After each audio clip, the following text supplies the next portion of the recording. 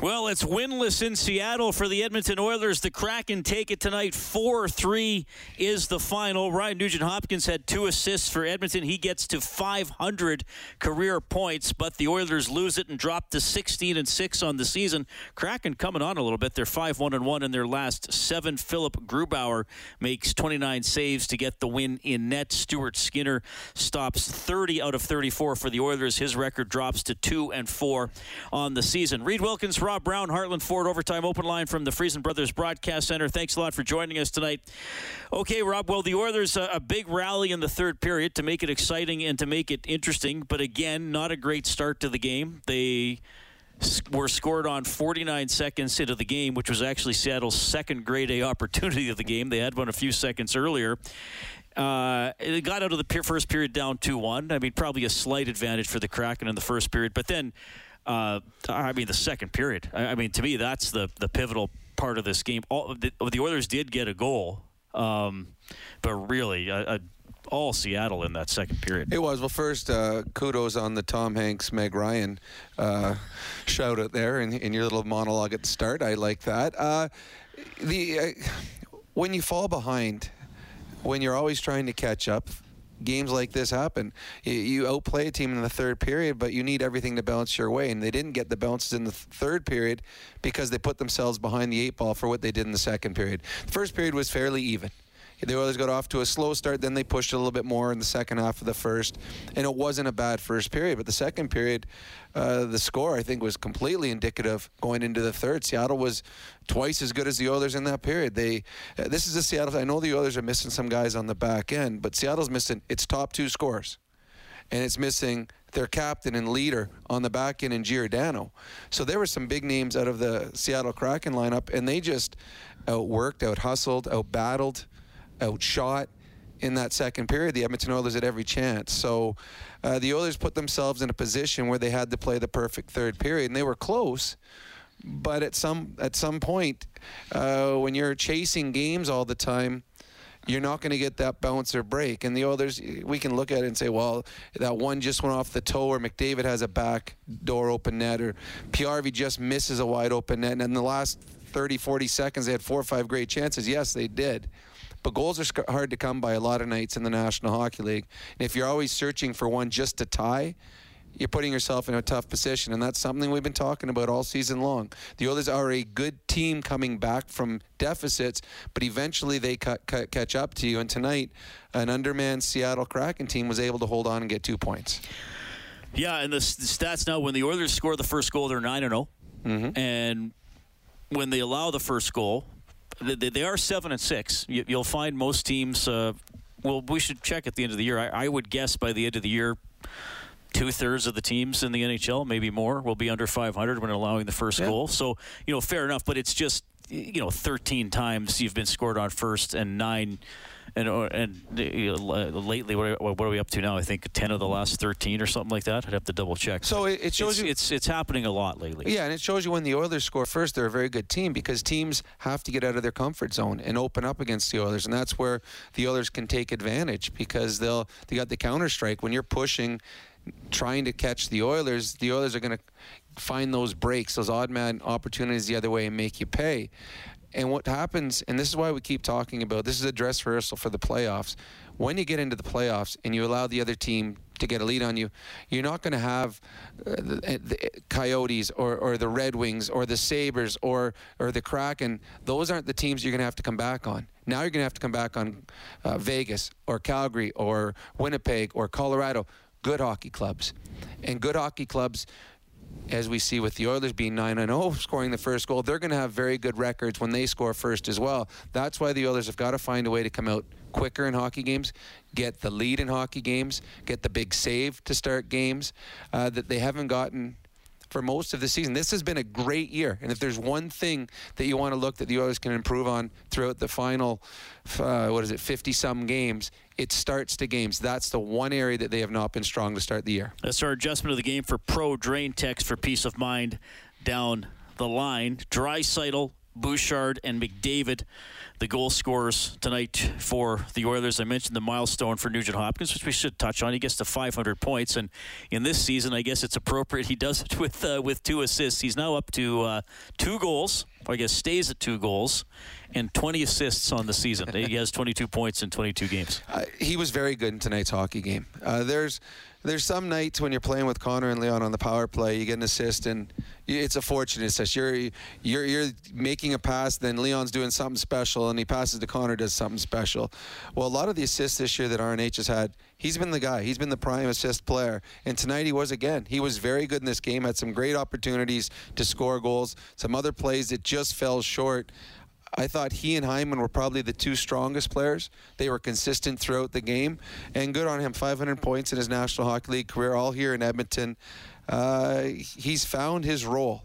It's not the role I think that many expected when he was the first pick overall, but he's found a role. He is a specialty team specialist that is now starting to get a little more going 5-on-5 as he and Hyman playing together looked very good tonight.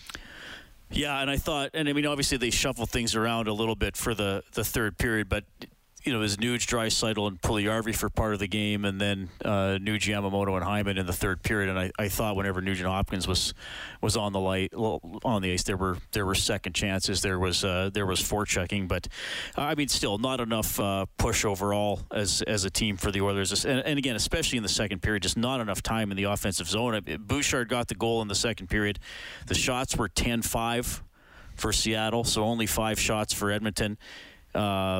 Probably that shift and maybe one other where the Oilers kind of had Seattle sort of hemmed in the second period, but they really didn't have a lot going. Now, of course, give the Kraken credit. They actually allowing 32 shots is a lot because their average is just over 27.5 coming into the game tonight. But, if they can, they work hard. They check. They got some bigger guys out there, and they tried to do this in Edmonton, but they couldn't. But tonight they were able to execute their game plan. They're a physical team, and when you play on home ice and you're physical, and we could hear it through the radio and through the TV, place gets loud. And when a place gets loud, then it makes you want to be more physical. And I don't know if it's intimidating at this level, but it certainly adds intensity, adds emotion, adds adrenaline to the team that's on home ice and they're physical, and it played into them. The Seattle Kraken play into their fans, and their fans help their players. But they came out, again, are able to play the game plan they want because they had the lead. The Oilers come back, then they got the lead again. And that allows Seattle to play a very tight-checking, physical, rely on their goaltender if there's a breakdown type of game. They didn't have to chase. And I think that was key for Seattle tonight. All right, so speaking of those shots on goal, it is over. And it is a win for Ron on Set the Line. Courtesy River Cree Resort and Casino. Ron's getting a $50 gift card to River Cree. Excitement bet on it. I set the line at 29.5 for shots by the Oilers in the game. So they get to 32. Now, the Oilers did have 14 in the first period. Yeah. And you said, well, Reed, it's going to be well over tonight. And then the Oilers were at, I think, about 31 halfway through the third period, and we're coming on. And I said, man, they might get to 40. The Oilers actually didn't get it. I think they only got one shot in the last 6 or 7 minutes. Well, and I think they only had one shot after the McDavid goal. And they had a 6-on-4 power play to finish the game. Yeah, that's right. So they had a lot of pucks around the net, but they weren't able to get the pucks on net. A couple missed opportunities, pucks laying right near the crease. But give the Kraken credit. They got some big defensemen that are big, they're physical, and they take up a lot of space in front of the net. And tonight, when it got very close at the end, there wasn't a lot of room in the blue paint in front of Grubauer, and the Seattle Kraken got a well-deserved victory. And face-offs tonight, too. Kraken won 55%, and we saw a couple big ones, key wins in the third period. Leading the way tonight, Yanni Gourde went 12 out of 18. Alex Wenberg went 16 out of 25. A rare night when Leon Draisaitl is well below 50%. He took, I always laugh at just how many he takes. Leon Draisaitl took 31 faceoffs. He won 13 of them. Like for most players, if you won 13 faceoffs in a game, you'd be like, well, that's the best faceoff game of my career. But it wasn't for Leon because he took 31 of them. And McDavid, who's been having a good year in the circle, was only 5 out of 14. So the big edge there to the Seattle, except for Riley Shane, who went 1 out of 11. And he was a guy that the Oilers at one point brought in because he was a good face-off guy. So the 3 face-off guys that you think would have success tonight, Sheahan, McDavid, and Draisaitl, all had off nights. But again, that goes to the battle things that we talked about. The Seattle Kraken won a bunch of smaller battles. And if they're winning the face-off battle with the Edmonton Oilers, 55% of the time they're not chasing Connor and Leon around the ice off the draw. Just saw a beauty. And I know Oilers fans hate it when this player gets complimented, but it was a beauty shootout goal by Matthew Tkachuk, the Forsberg reach-back style goal, except he hardly had any room to get it between the goalie's glove and the post. Gibson was in goal for the Ducks. So the Flames get the 4-3 shootout win over the Ducks. So they are ahead of the Oilers, obviously, in points, but now also in terms of points percentage as we check the scoreboard for Edmonton Trailer. Looking for parts, service rentals, or newer new semi-trailers, head to EdmontonTrailer.com. The Golden Knights all over the Coyotes tonight. 7-1 is the final in that one. Mark Scheifele gets a hat trick as the Jets dump the Devils 8-4, and the Rangers beat the Sharks 1-0. Also at Rogers Place tonight, Oil Kings hat trick from Dylan Guenther. Caden Gooley gets 2 assists in his Edmonton debut. Oil Kings beat Medicine Hat 8-2. 7 o'clock tomorrow against Moose Jaw.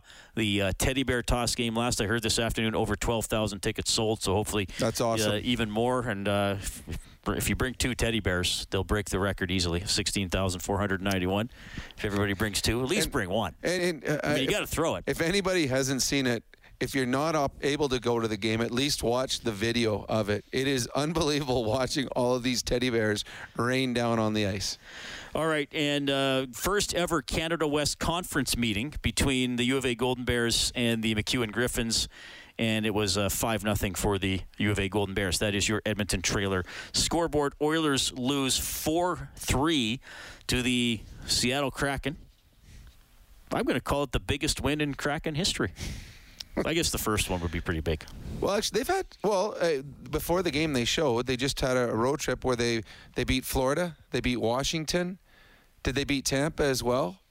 I think through their last 4 games, they went on that road trip. They won against some very, very good hockey clubs. They're playing very good now. They started off terrible. They lost to Tampa 3-0. They beat Florida and Buffalo and Carolina. Oh, so they beat. Carolina was at home, but still. They beat. I believe they beat Washington. They lost. So the road trip was they lost to Tampa Bay, they beat Florida, they beat Buffalo, lost in overtime to Detroit. They beat Washington and Carolina at home before they went out on the trip. So yeah, they're doing better lately. I mean, their problem was they only had 1 win in their previous 9 games. Well, they were having goalie issues. Their goaltenders weren't given the games they needed early in the season. Grubauer has started to play better. He was very good in the game tonight for the Kraken. If they get good goaltending, they can stay in games. And they're a fun team to watch. They are tenacious. There were some big hits in this hockey game. And actually, the biggest hits of the night, the Kraken were good physically, but the biggest hits of the night were from Niemelainen. Yep, Niemelainen. Yep. Niemelainen. He's impressed in the couple of games that he's played for the Oilers coming up. I mean, there had to be a lot of injuries for him to get up here, but he's here playing. He's big. He's physical. He looks like an Adam Larsson wannabe, where he'll shut things down with his size and his physicality. I thought he had another strong game. And look, we know that's with some of these the real-time stats they're called. Sometimes first of all, they're more difficult to track. If you're trying to, was that a block shot or a save? I mean, sometimes was it going wide or not? But anyway, at Climate Pledge Arena, they gave Markus Niemelainen credit for 7 hits out of the Oilers' 16 tonight, and he was credited with 5 the other night. Yeah, so he's willing to step in there and hit. Well, the difference between his hits and most other players, he hits and they're punishing. Yeah. Well, one might have been that should have been a knee. Probably a knee, but it was still. It was quick. It should have been a knee, but I think it was Donato that he hit, and he thought it was a knee as he laid on the ground looking at the referee. But he's physical, and He plays with aggression, and that is what you want in your third pairing. You want a guy that's tough to play against, and so far in the games that we've seen him play, he's been tough to play against. All right, Oilers fall 4-3 to the Seattle Kraken, so a $300 donation to 630 Ched Santa's Anonymous from James H. Brown and Associates. Unrivaled experience, unrivaled commitment, unrivaled results. James H. Brown giving $100 for every Oilers goal throughout the season, so $300 tonight. 780-496-0063 is how you reach us. We're going to kick off the phone calls with Jason tonight.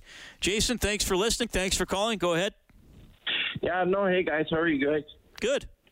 Good. Hey, just wondering, Yamo on the first line, do you think that was because he is from that area and stuff, or do you think he brought something the last game? I think it's a combination of both. I thought he was very good when he was teamed up with Connor last game in the third. I think it was the third period that he played. Created some opportunities. He played well. He had some jump in his game. So I think they like that. And then I think as a coaching staff, you try to see any way that you can find a way that, or find something that you feel, a gut feeling. And I think he had a gut feeling. Moto's going home. He's going to have, I think it was like 60 people in the stands. Maybe he's going to have a big night. So he gave him that opportunity, and I think that's why he started there. Okay. One more question there, too, guys. Do you think it was a little too late for Tips to put the big guys back together? Later on in the... Oh, it's funny. Yeah, well, Jason, I'm going to ask you this question because we get so many complaints about Tippett's coaching, and a lot of it centers around, oh, well, he can't play those guys together. Oh, why'd he split them up? So I want to know what you think in general about together or apart. Well, I like the first two lines that they had, and Pulley-RV with McDavid and Hyman, and then you got Draisaitl, Nuge, and Yamo. I mean, right there, I think that would have worked. But you know what? Maybe because I don't see Tips doing this all the time. And then, I don't know, as an Oilers fan, you kind of just like, why didn't you just keep them together right from the get-go? Well, it's funny, though. We'll sit there after every game where the Oilers don't win. The first, they'll either say, why were Connor and Leon together, or why weren't they together? There's half the Edmonton population thinks they should play together all the time, and half thinks they should always have their own line. To me, it's the Oilers prefer them to play apart. They prefer them to have two different lines, which is better when you start playing the better teams because they have more depth. But they will always use it. Tippett will always use it as, okay, we need goals. We're down 2. We're going to throw them together. And you see what happens when they play together and there's a push in a period. Every time they were on the ice, it was a goal-scoring opportunity. So the Oilers have played them to started games with them together, and they haven't had great nights. So I like what he does. He tries to find who's playing well, and if they play well, they'll roll them all night long. If they don't, and they weren't tonight, through the first 40 minutes they weren't, that's why he put his two superstars together. Right. No, I appreciate this, guys. You have a great night, and have a good one. Okay, see you, Jason. Thanks for calling. That is Jason on the hotline, presented by CertainTeed, the pro's choice for roofing, siding, drywall, insulation, and ceiling systems. CertainTeed, pro all the way. You know, Rob, I think, and I'm guilty of it, when I go to Oilers practice or the morning skate, I often will record the lines. I'll often post them on Twitter, say, hey, here are the lines. And I'll look up your Twitter to see what you post. But I usually don't, because I don't know, I don't have as in-depth technical knowledge of hockey as you do. And B, just because it might be confusing after a while, I don't post every little thing that they do in a drill or what are they working on. Now, sometimes I'll see something in a drill, and then in a game I'll be like, oh, they were working on that in practice. But when I'm watching it at practice, I didn't realize the significance of it. That's probably more important than the line combination. Like, I think... I just want to throw this out there. You and I have kind of talked about this before. Like, obviously the line combinations are important. Who's playing with who is important. But I wonder, too, if I, as a media person, and maybe some fans, like, we overemphasize it because it's simple and it's out there and it's easy to see. Whereas really, like, if the Oilers' top 6 forwards are playing well, it should work in almost any combination. Yeah, you're right. And it is much easier to talk about line combinations. It's something you can talk about before the game even starts. It's easier than saying, okay, tonight I think the Oilers should be in a 1-2-2 check. Yeah. Or the Oilers should play a swarm defense, or they should be a box plus one. Because most people don't know the terminology. And in all honesty, a lot of fans really don't care about that. They just want to see the team win and play well. But we'll talk more about the lines as soon as we hear the coach here. Here's Dave Tippett. We're chasing it towards the third. We got it back to 2-2. I thought we were right, and we gave up a tough third one there. Some good. We pushed a lot in the third, some good. We didn't do enough to win, though. Probably too many turnovers for your liking, I would imagine. Yeah, a little bit. A couple too many penalties and too many turnovers. So that would be areas that we could fix that are on us, not on them. Your defense has been asked to do a lot with these with 4. You're missing 4 regulars. Do you think tonight maybe it caught up with you guys a little bit compared to other games? Hard to say. There's no excuses. We're competitive in the game. We're hanging in there. I think there's probably a couple that Skins would like to have back. We had some opportunities in the power play, didn't capitalize on. So we shot ourselves in the foot a couple times. But that being said, we're right in the game, right till the end. You like some of the adjustments he made in terms of changing up those pairings late in the third? You're just chasing the game. You're trying to find something, right? You're trying to find something that works. So.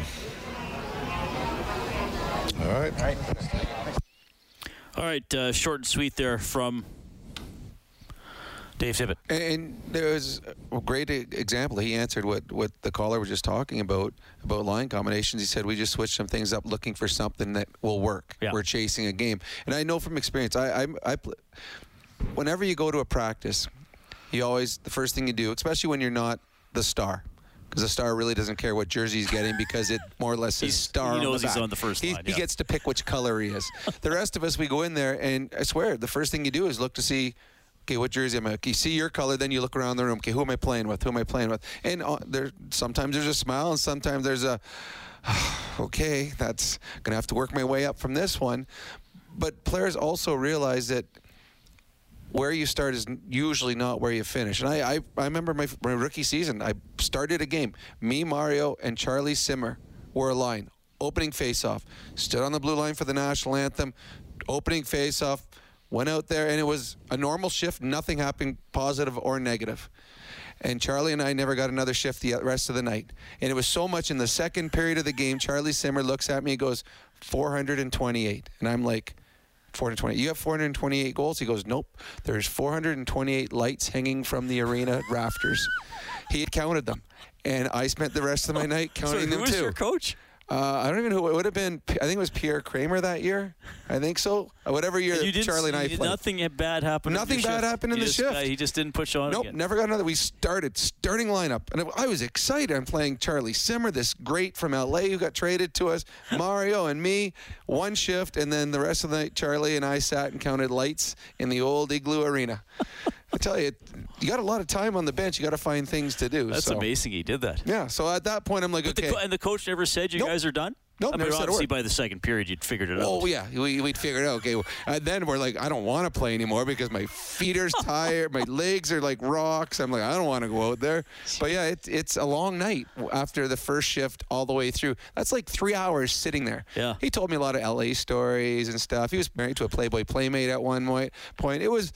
I learned a lot about Charlie that night. It was a good storytelling night for me. I got paid a lot of money to sit and watch the Pittsburgh Penguins play. That's amazing. We should have a good story here. I believe Derek was at the game tonight. Derek, how are you doing? I'm doing real good. How are you? Yeah, how's Seattle? Seattle's it's fun. Cool. I'm going to start off by saying Monday morning I have a doctor's appointment, though. I got to see how many of these horseshoes I got up there, because it seems like whenever the Oilers are in Phoenix, I'm at the game. I'm down there trucking. Or if I'm in Seattle, the Oilers are in town. It's quite the coincidence. Oh, good for you. Is this a coincidence, or is this a pre-planned coincidence? Well, I don't want to say it's pre-planned, but it's somewhat Orchestrated. Orchestrated. That's a nice word to use. Wow. I drove. I would have went to the game in Vegas, but I was, a little bit hesitant. I'm like, I better not gamble. And if I stop in Vegas, I'm going to go to the game, then I'm going to gamble. So I just drove through, and they ended up winning. How is the arena in Seattle? What'd you think? It's loud. Oh, good. Not crowd-wise, it was loud, but it was loud. It's a nice arena. It looked pretty cool. They have two big scoreboards over the middle of the ice. That looked pretty neat. My first thought was it's not as nice as Edmonton's, but right, fair enough. Cool. But, well, what's on your mind game-wise? Game-wise, giving up that first goal and always chasing and always coming from behind. I don't like it. I don't know what the answer is. I know that first goal from Larson was a bad angle shot. It was somewhat of a weak goal, but what are your guys' thoughts on that? Like what? Well, it's Adam Larson. You can only hope to contain him. That guy he's known for his offensive ability. I honestly, I think it surprised Skinner, that goal. I just don't think that Larson's not known for his offense. He's got so many great attributes. Offense isn't one. I think he surprised Skinner, and Skinner probably would want that one back. It wasn't a great angle. It was short side. But you're right. The Oilers were chasing in a game, and they chased too many times, and eventually you're going to run out of good bounces. And the Oilers in the third period, by far the better team in the third period. It wasn't even close. They tilted the ice. Well, but you need bounces. Come back in the third. We can't keep coming back in the third period. No, you can't. Can't be like, okay, the third's coming up. We'll get it there. You don't let in that first goal. We're going to overtime. Well, if the Oilers get a lead in this game, it forces Seattle to get out of their game plan. And Seattle never had to. When you have a lead, you can stay in your strict checking, good forecheck, be physical type of game, and they were able to do that. They didn't have to trade chances with the Oilers because they had the lead. And I think that's where the Oilers lost an opportunity by coming out a little slow and not forcing the Seattle Kraken to get out of the game plan that they had. Yeah, I think we get one of the go-ahead goals, and then Seattle have to change their game plan, and then you reverse the roles, and I think of course it's a different outcome of the game. Yeah. Hey, Derek, thanks, man. Enjoy Seattle. It's a great city. You bet. Thank you. Take care. That is Derek on the Certainty Hotline. Yeah, I mean, I don't pin this one on Skinner. No. Sure, you'd like that stopped. I mean, but the goalies always think they should have stopped everything. Yes. Generally, right? I mean, 3-on-0. Well, I could have read it. I could have got over there and stopped it. He made three really good saves in the third, and the Oilers came up with two really good penalty kills. And Grubauer, I guess if you just look at the goaltending, he was one save better. He made some good stops. Well, Skinner probably wants the Larson one back, but you think, okay, maybe he doesn't let that win in. But if you're Skinner, you're thinking, well, the first goal we give up 3-on-2, 40 seconds into the game. The third goal, Cassian turns the puck over outside the blue line. The fourth goal, Russell turns the puck over inside the blue line. So mistakes were made before the other goals happened against him as well. So it's not all on Skinner. The Oilers were sloppy at times, especially in the first 40 minutes, and then got a little sloppy in the third period where the Oilers pressed, and all of a sudden Seattle had, as you said, 2 or 3 grade A scoring chances where the Oilers got a little lazy in their own zone. And the one time, I can't remember, I think it might have been Gord, came in by himself as the Oilers got a little lost defensively, and Seattle Kraken had a wonderful opportunity to extend the lead. Yeah. That was Skinner's best save of the night. Well, and the Oilers tips at 2 minutes. You can't take 2 penalties. So it's a 20-minute period to try to win the game, and you're giving away 4 minutes where they were silly penalties. Yeah. The Yamamoto came up high. No, it probably wasn't a hit to head, but it was a late hit because it was interference. It was interference. It was the right call. You don't need to make that. You're all over Seattle. Don't take away any momentum. He took away 2 minutes, and then again Foegele. It wasn't a slew foot type thing, but again he went after the puck was gone from behind and threw a hip. And went low on the guy. And maybe, I can't remember who, Dunn maybe sold it, but he sold the penalty. I still thought it was a penalty. I agree. It was a penalty that he might have embellished a little bit, but it was still a penalty. You don't need to do that. Well, and the refs watching those two guys. Because they had already gone at it. They almost fought I mean, they basically were fighting with their gloves on for a couple of seconds because they were swinging each other. So refs are going to watch that. So what you don't want to do is you don't want to give the referees an opportunity.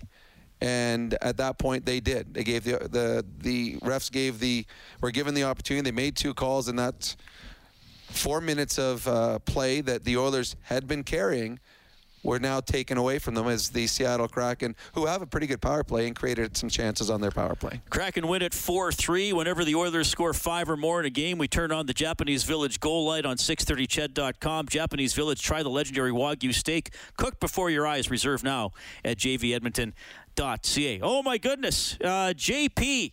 Usually he calls Saturday nights, I believe, but no Saturday game this week. So we got JP on a Friday night. What's going on, buddy? Well, I might be a little confused because typically, like you were saying, I'm a Saturday guy. But who are we kidding? I'm a weekend guy. So, first off, how are you guys? It's been a long time, no chat. Yeah, no, we're doing well. It's nice to hear from you. What do you think tonight? Well, I'll tell you what I have to think tonight. I'm pissed off. I've had a few drinks, you guys. That's a no-brainer. That's a no-brainer. You know this when you answer my phone call. I guarantee there has to be at least about a 5-second delay. But you know what, you guys? I'll tell you right now. Let's get down to brass tacks. There's something about this team is close. It's close to explode. Because for a long time, we're playing Seattle. We'll take it easy. That's not the case anymore. They kind of had this attitude tonight. We're in Seattle, take it easy, ooh, easy. They came out not playing too bad. But my point of the phone call, and Rob, I want your expertise on this as one of the greatest goal scorers of NHL history. I want you play with Mario. Mario comparable to Connor. Was he ever? I want to hear your response before I have to rebut that, if you don't mind. I'm taking time. Did he ever get a little greedy saying, hey, we do it this way, no more being cute, pass off? Because in my opinion, this is what I'm saying. Connor needs to be a little more greedy. Nah, we do it my way. That's it. That's all. Follow me path. He's busting his, you know what, every night. I'm not trying to come down on him, but he's also at the same time. Pass, be cute. There's a lot of opportunity. He could just, you know what? Be greedy, get to the bench and tell the boys, now follow my path. You know what I mean? Just, hey, I did this tonight. Look at me. I'm the great. Come there. Did Mario ever do this? Hey, boy, come on, Ralph. I can only say you are so much. I mean, goodness gracious. All right. Okay, JP. Well, thanks, buddy. That was, as always, we're getting down to brass tacks. You know what he's asking. Yes, I mean, all great leaders eventually take charge, and they force their team to follow them. In Pittsburgh, it took a while for Mario to become that leader. I think the trade of Brian Trottier to Pittsburgh helped propel Mario into the leader that he became, the one that led them to Stanley Cups. I think that sometimes leaders just like to lead by example. They don't want to use their voice as much. I don't know what it's like in the dressing room, whether Connor is a vocal person or not. He doesn't strike me as one. Normally he leads just by what he does on the ice. As for being greedy, I think Connor is more greedy now when it comes to shooting the puck. There was a time where everyone in the National Hockey League knew that when he had a puck on a 2-on-1, he was going to pass it. Now you're seeing him shoot. There was times on the power play he would walk off the boards and he was looking to give the puck to someone else. Now he's walking off the boards and he's firing it on net. He was up at one point near the top of the league in shots. So he has become more greedy. And there are times he still passes it. I mean, the other day he had a 2-on-1 with Hyman, and he passed it, and Hyman scored. But Connor McDavid could have shot that one as well and had just as much an opportunity to put the puck in the net because he can shoot that good. Connor, the way he plays and the way Leon plays and the way Darnell Nurse play, they play to win games now. And I think that they've always enjoyed the individual accolades, but they want to be known as winners. And I think you can see that in the way they carry themselves on the ice, in games, on the ice in practice, off the ice, the way they train. So I do believe that Connor and Leon and Nurse are becoming the leaders that are trying to show them the right way to do things so that they become a championship hockey team. All right, Oilers lose 4-3 to the Seattle Kraken. You're going to hear from Nuge, who got career point number 500. Jamie is up next on the CertainTeed Hotline. This is Heartland Ford Overtime Open Line. No stick in front to Geekie. Oh, what a save! Made by Skinner. Got it with a glove. Morgan Geekie got the pass right in front of the net. He was wide open. All right, that's Stuart Skinner's save of the game, courtesy Reface Magic. Transform your kitchen with ease. See the magic at refacemagic.ca. Skinner stops 30 tonight, but the Oilers lose 4-3 to the Kraken, so Skinner's record drops to 2-4 on the season. Philip Grubauer gets the win for the Kraken. He goes to 7-9-2. The Kraken now 9-13-2 on the season. The Oilers drop to 16-6, and they start a 6-game homestand on Sunday. Nugent Hopkins with career point number 500 tonight. Here he is. Yeah, I mean, we knew that coming into this building they were going to have energy, and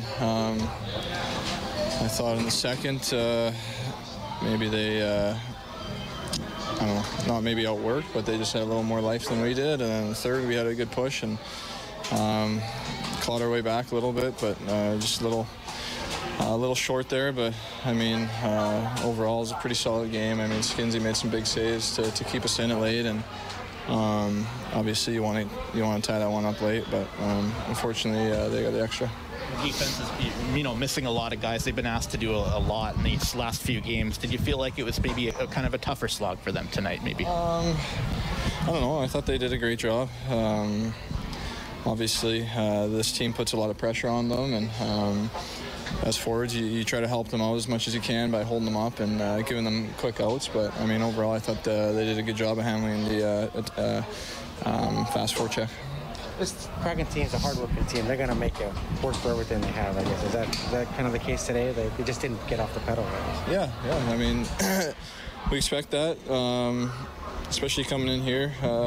They showed that last time we played them at home, but coming in here for the first time, I mean, we've heard it's and we saw firsthand tonight. It's loud building. They get a lot of energy from their fans, and they built off that. So I mean, I thought we did a pretty good job of weathering the storm a little bit, but overall, it's tough not to get that last one.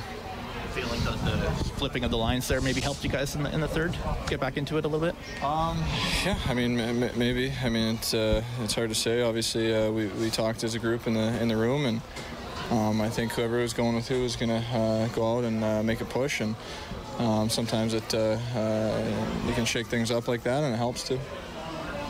I know you'd rather have it in a win, but hitting the 500-point milestone, what it says to you about your longevity in the league and your success with the Oilers? Yeah, I mean, lucky to have played with some great players and been a part of the Oilers the whole time. So definitely happy to do it with these guys.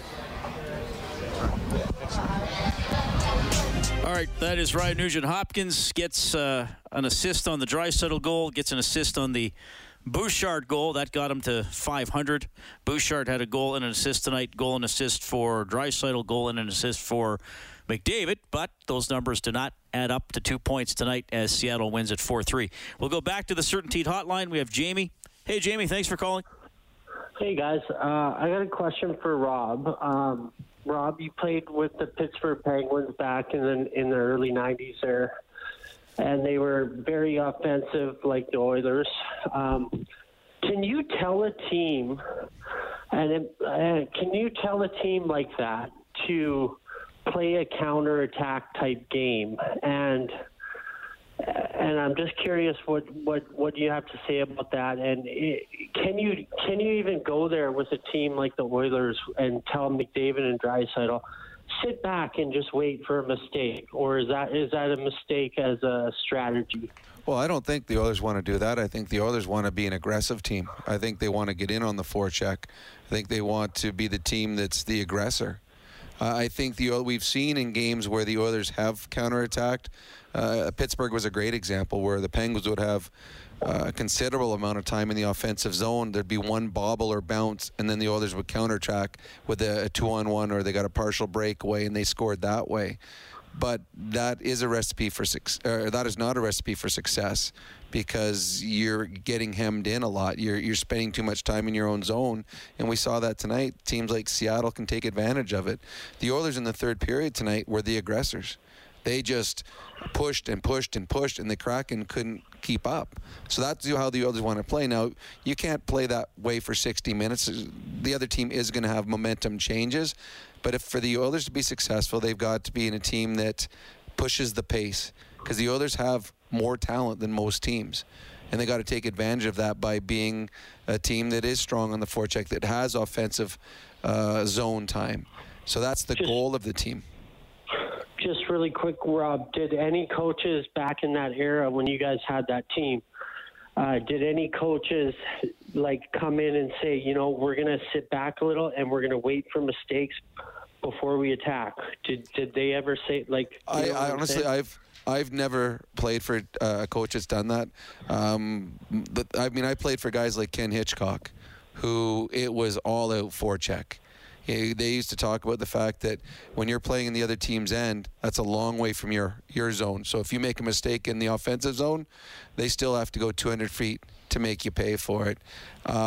Teams that would play the way you're talking about when I played was the New Jersey Devils, when they were a very defensive-minded team. When the San Jose Sharks came into the league, they played that style. Expansion teams.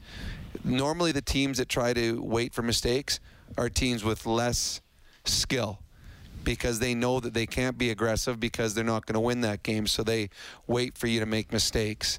Teams that have skill, they want to push the pace, and that's what the Oilers have. Yeah, interesting question, but I think that I don't know if a coach would ever specifically say, okay, just don't press. We'll just. Well, no, there would be. If you look at some of the expansion teams, they would have right. I guess some teams would have a more defensive mentality, and they would no forecheck. They would stand in the neutral zone and wait to trap you. And that's a trap is what this gentleman's talking about. That was the counter-strike. Okay, we're going to let them come to the neutral zone. We're going to push them to one side of the ice and trap them there.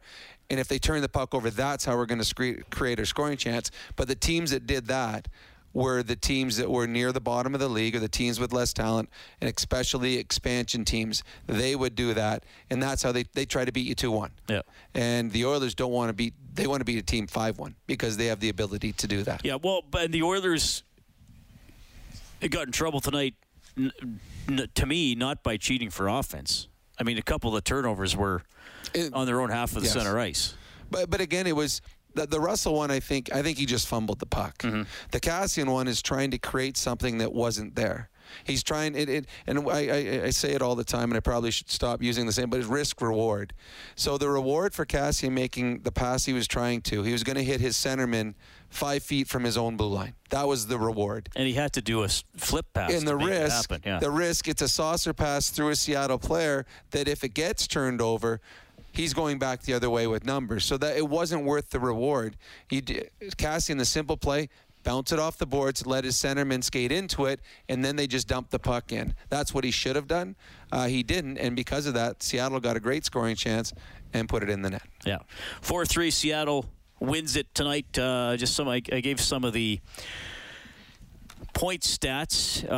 Plus minus, tough one for Tyson Barrie, -3. Chris Russell goes -2. They did play a lot. Barrie played 25-13. Russell played 22-36. Niemelainen played 13-39, so a little more tonight. Broberg was only out for 12-20. Broberg, again, there's somebody there. I mean, the guy can skate. Now, also, we saw a couple times where it's like, whoops, wrong decision or in the wrong place.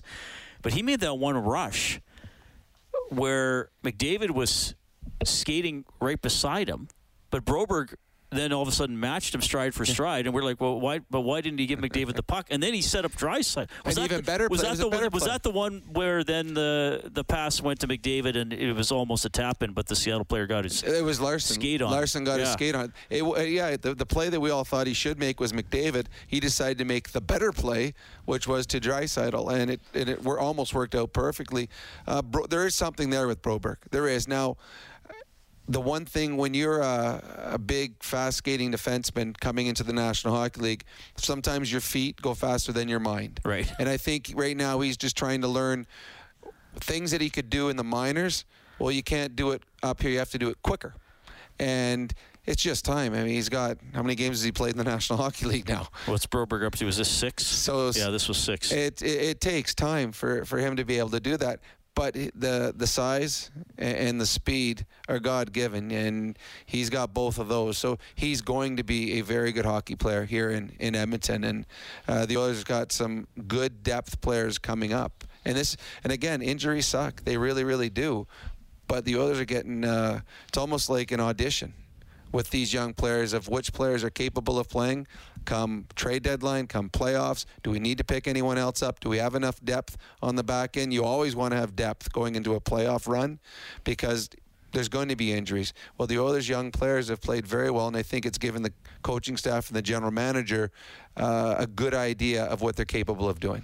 McLeod played 7:29. Fogle 9:34. Cassian only played 8:48. He wasn't out there a lot tonight. Shots on goal, Nugent Hopkins had 5. I mentioned the 7 hits for Niemelainen, and we did the face-off stats earlier.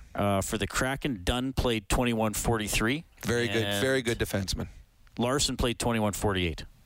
He played well, although 5 blocked shots for Larson. Dumb penalty at the end. I know that's the way Larson plays, but that was obvious. That was a cross-check to the face of Leon Draisaitl.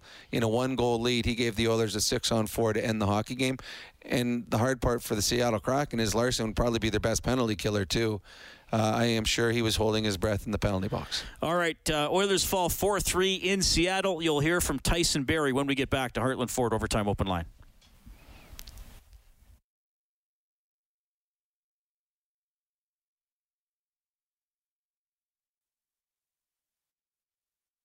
Here's Nugent Hopkins, comes in on the left wing, does a little button hook, top of the circle. He'll get the pass to McDavid, back to Nugent Hopkins, across, Draisaitl scores!